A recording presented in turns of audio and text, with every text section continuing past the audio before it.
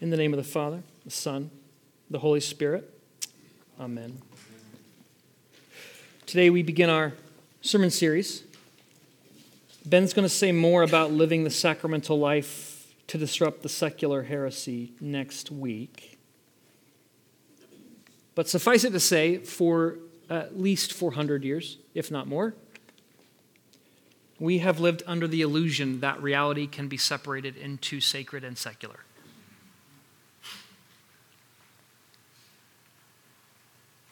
We live here, God lives up there. Out there, up there, out there. Church, Bible, K-Love are spiritual. Jobs, mortgages, lawn care, secular. The church, having bought into this split, this bifurcation, has found itself thoroughly secularized. We offer spiritual tokens to hopefully dance and cut ourselves to get God's attention to show up and do something. But at the table, we are committed to recovering a sacramental view of reality, meaning there is no split. That modernity isn't next to godliness. That God is present in all things, that our spiritual life is the very life we lead day to day, minute by minute, shower to shower. So today then, our first axiom, the first reality we're going to talk about is that the goal of our life is divine union, is oneness with God. St. Paul in Ephesians chapter 3 prays this. He says, I ask the Father will strengthen you in your inner selves from the rich of his glory through his Spirit. I ask that Christ will live in your hearts through faith. As a result of having strong roots in love, I ask that you'll have the power to grasp how wide and long and high and deep is that love. I'll ask that you know the love of Christ that is beyond knowledge so that you will be filled entirely with the fullness of God. Today we proclaim the good news, friends, that the gift, the grounding, the goal of the Christian life, the gift that inaugurates, the grounding that sustains, and the goal to which we move of the Christian life is love. It's union with Christ in God. This love is full of grace and truth. It's the solution to our greatest problem and is known by being filled with the fullness of God. Brothers and sisters, will you consent to that love today? One of my favorite movies of all time, probably top 10, but is a movie that is really sharply divides people. So this may be your last Sunday here, once you hear this, is the 2004 movie, Dude, Where's My Car? No, it's the movie The Village by M. Night Shyamalan. Now, it's 15 years old. I'm going to ruin it for you if you haven't seen it, so also this you may leave because of that too. 15 years, though. You've had 15 years. The Village, the premise is this. There's an Amish-style community, 18th, 19th century community that lives cut off from the outside world by woods. Has anybody seen this movie? Okay. And there is this border around their community of watchtowers. And we find out very early in the movie that in the woods there be monsters. And so they order their community to keep the monsters out. So they stay away from the color red. That's the bad color. They wear the color yellow. That's the good color. They keep lanterns lit in people in watchtowers around the border of the prairie, looking into the woods at night so that they can sound an alarm if the monsters come in. They don't go into the woods. And there's an uneasy truce with the creatures that if they stay out of the woods, the creatures will stay out of the village. The promise of the village is this. If you stay within the boundaries, you'll be safe. If you follow the rules, then the scariest of scaries won't touch you. Death and destruction can be mitigated and managed by appropriate boundaries. Fear is sovereign in the village. And fear functions to keep us safe, and to keep us away from crossing the line. Can anyone relate to this in maybe like their life? One of the reasons why I love this movie so much is it's a parable about our human existence. We live in a world that has all kinds of promises and goals for us, for safety. In the church, often that looks like, much like it looks in the village, keeping rules, keeping away from lines, having boundaries, not wearing bad colors. Maybe that doesn't equate. Not wearing bad clothes, maybe. But the goal, friends, of our Christian life isn't to stay out of the woods. It's not to stay away from bad stuff. It's not to follow all the rules to keep the monsters out. The goal isn't safety. The goal isn't certitude. The goal isn't perfection or morality. The goal isn't protection. The goal isn't power, political power. Today we proclaim the good news that the grounding and the goal and the gift of our Christian life is love. And there's not enough fear to produce love. But perfect love casts out fear. This love is full of grace and truth, and it is the solution. It is God's answer to our greatest problem, which is sin. Let's look at our text from Ephesians chapter 3 today. Paul here is praying for believers. He's just told them that this incredible gospel, this good news about the reconciliation of two ethnic groups, two groups of people that have enmity with each other, that have divisions and rivalries and factions and separations. He's just said that the cross of Jesus creates one humanity out of two, making peace. And he calls this a mystery. He says it's been hidden for ages. And he said it's the church, being the church, that declares the gospel to the principalities and powers, which for Paul are I don't have time to mention this quickly, but I'm going to try anyway, are the fallen angelic beings that are behind all the political and social powers. He's saying that the church, in its reconciled together, its oneness, its unity, is a symbol and a declaration to the cosmos that God's gospel is true and glorious. And then he gets to this prayer that Carlo read for us today. And Paul asks for a gift for them, that they can know this love that surpasses knowledge, to be filled with all the fullness of God. So notice that love is a gift. It's a gift. It's given, and he equates love with being filled with God. This is full of, I want to suggest, grace and truth. Our gospel reading today talked about how Jesus came full of grace and truth. Love is not being nice. It's not about hormones.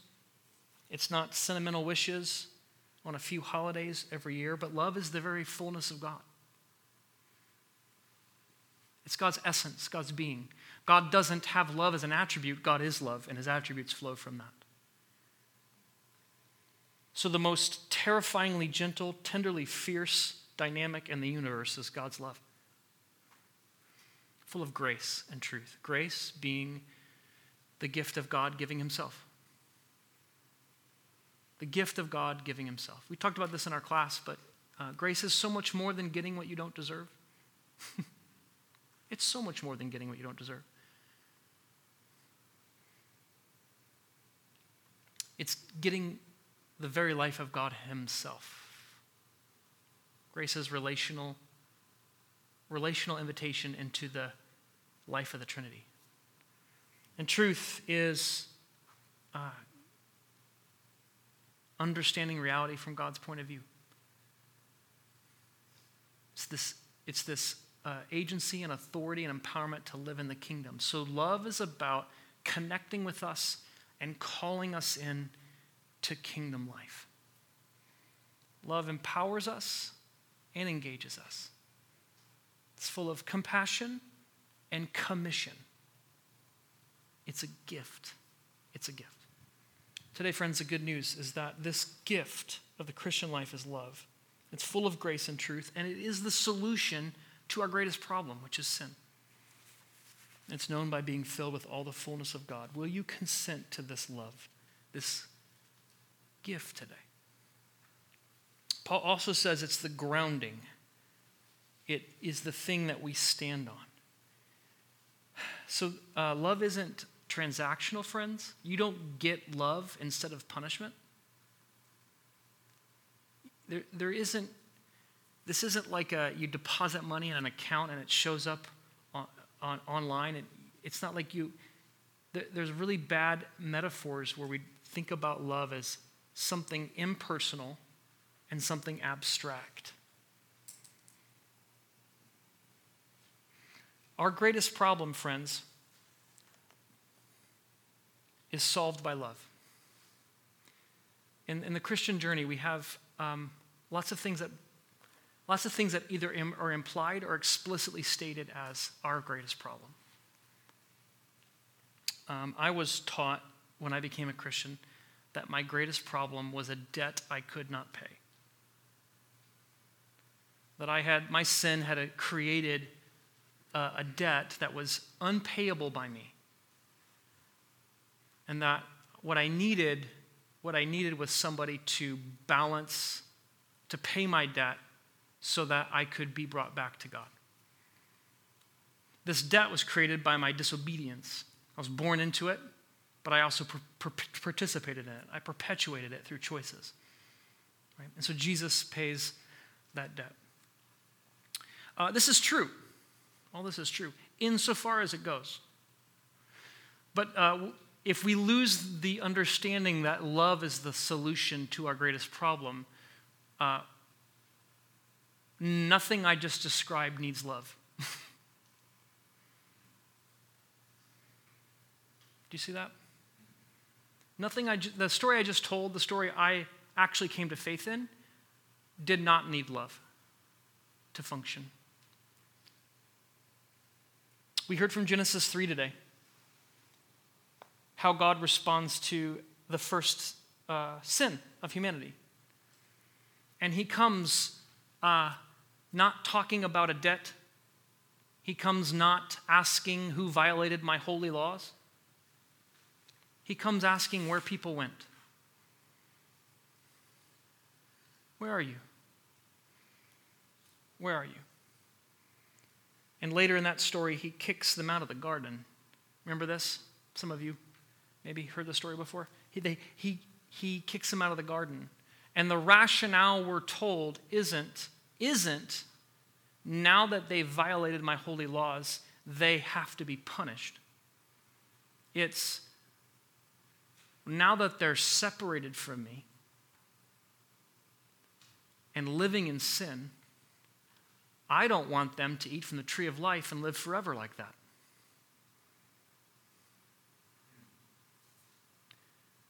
Y'all, God saves Adam and Eve from hell in Genesis 3.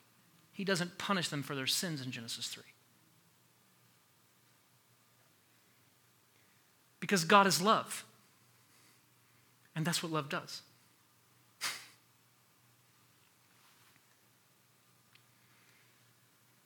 So sin, then, friends, there's a lot of metaphors used for it, but our greatest problem isn't the fact that we can't live up to a law. Our greatest problem is that we have given ourselves over to death and sin and destruction. We have a ontological, a being problem. We are actually, it's like if you take a plant and you pull it out of light and life, you pull it out of soil and you hide it from light. This is using John 1 language here. What happens to the plant? Well, it decays and dies, doesn't it? The plant's problem is that it's separated from light, sun, and life, soil, nutrients, water. What does that plant need? It needs to be reconnected to light and life. That's what we need. And that's what Jesus does for us. So if we start with the wrong problem, we'll get to the wrong solution. If we start with the right problem, then the cross makes sense and love makes sense. God gives his very life to us as medicine for our sickness, healing for our brokenness, redemption out of our slavery, victory over our defeat, and resurrection in our death. He was the light, and that light was a life for all men. That's what love does, is it takes the plant that has uprooted itself out of light and life and casts itself into death and destruction. First of all, it says, okay, I don't want you to live forever like that, so I'm going to cut you off from living forever like that, and then I'm going to work hundreds and hundreds of years to replant you and nourish you so that you can be filled with all the fullness of light and life. Today, friends, we proclaim the good news that that is the grounding of our Christian life. It's love. It's the soil. It's where we get our light and life from. And this grace and truth is the solution to our problem: death and decay and destruction. God gives his very life to us so that salvation is being filled with all the fullness of God. Friends, will you consent to that today? Will you say yes to the light and life of God today? Finally, it's the goal, friends. You see these, they all start with G. So they're 10% more true that way. It's the gift and the grounding and the goal. The goal of our Christian life is to be filled with the fullness of God, to become one with Christ and each other. Love is the goal of all humanity. This is what we're heading to. This is what Jesus prays for in John 17, that we would experience this oneness. Paul links the togetherness of the church in Ephesians 3 with being filled with all the fullness of God, to know how high and wide and deep and long it is, that it's inconceivable, he says, but there's a way to know it that transcends or surpasses understanding. Love surpasses knowledge, so it can't be contained by it. This is a false religious goal that we run into in churches. The goal of the Christian life isn't love. The goal of the Christian life is knowledge. That's why you come to hear the preacher give you knowledge, because your knowledge is what you need to fix your problem, which is fill in the blank. Here's 7 steps to your best life now. Here's 12 ways to have the marriage that'll make your neighbor jealous. Our fundamental problem isn't that we're stupid or ignorant, friends. It's that we're uprooted out of the light and life that sustains us. Another false goal, if it's not knowledge or cognitive certitude or correct thinking, then maybe it's moral perfection or behavior. The goal is to stop sinning so much. Right? Stop all that online shopping. Stop gossiping about your friends. I know some of you played poker this week. Some of you turned on the music, and you may not have been dancing, but you started to use your hips a bit, and that's a slippery slope to dancing. First things, it's your hips, and then it's going to be your feet, and next thing you know, it's Patrick Swayze at a camp. Friends, there's so many goals that are sub-Christian in the Christian life. Beliefs and behavior are 2 of them. But what Paul does here is he reorients the goal away from things that are good. It matters what you think. It actually matters what you do. And he says, if you're filled with all the fullness of God, if you have the strength to comprehend with all the saints how high, wide, deep, and long is the love of God, then guess what? You're transformed. You're replanted in the light and life of God. You actually know the thing that transcends knowledge. And you're filled with all the fullness of God. You actually morality and virtue springs from love. This is what Paul says. This is the good news today, friends, that the gift, grounding, and goal of the Christian life, it isn't some transaction. It's not some impersonal, abstract debt payment. It's love. God is working out our salvation to replant us in the light and life of his very triune essence. Together. This, full of grace and truth, is a solution for our problem, our illness, our sickness of death and decay and destruction. This is good news. Will you consent to that love today?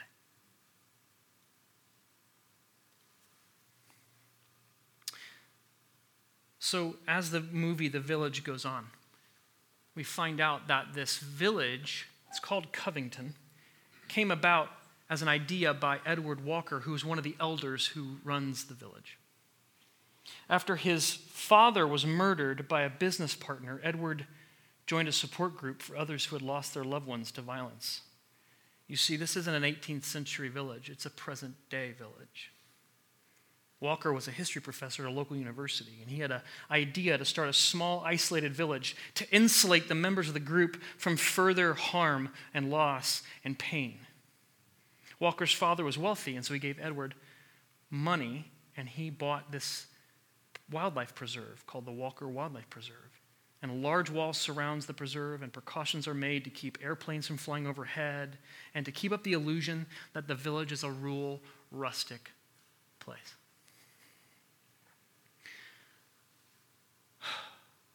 But death and decay and destruction still find their way into the village. Edward realizes and finds out he can't separate himself from suffering. One of the town's elders loses his son to an untreatable disease. Death won't play by their rules. Lucius, played by Joaquin Phoenix, is a young man in the village who wants to save other lives by going out of the village to get medicines from the outside towns. And the elders of the village say no.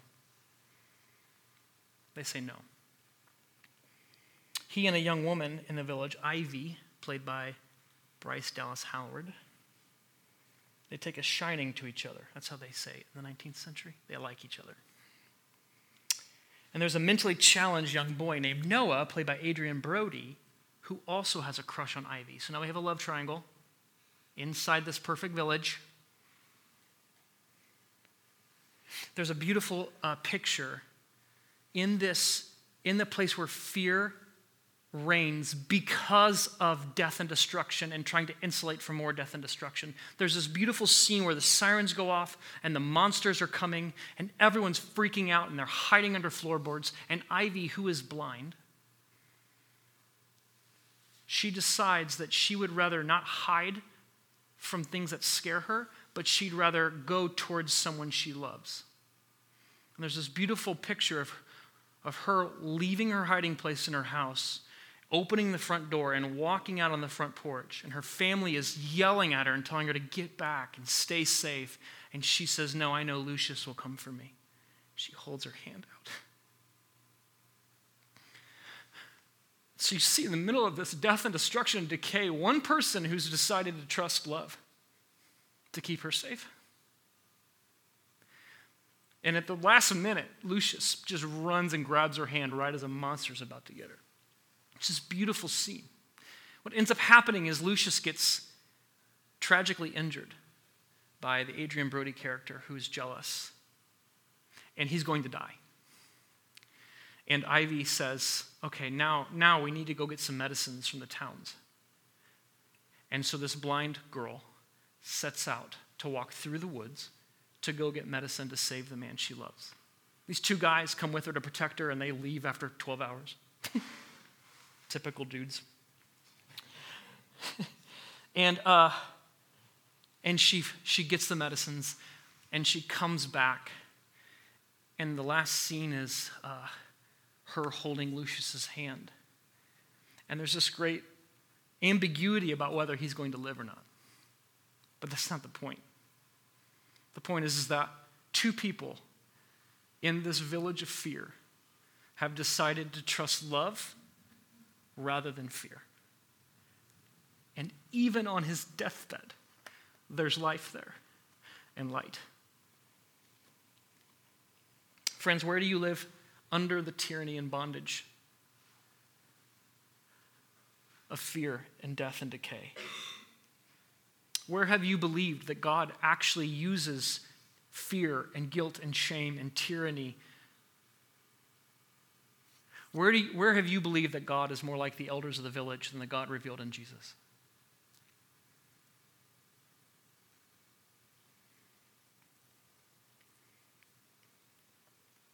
Today, friends, we proclaim the good news that the goal and grounding and the gift of our Christian life is love. This love is full of grace and truth. It's seen and revealed and embodied in Jesus. If God is love and Jesus is God, then Jesus is love.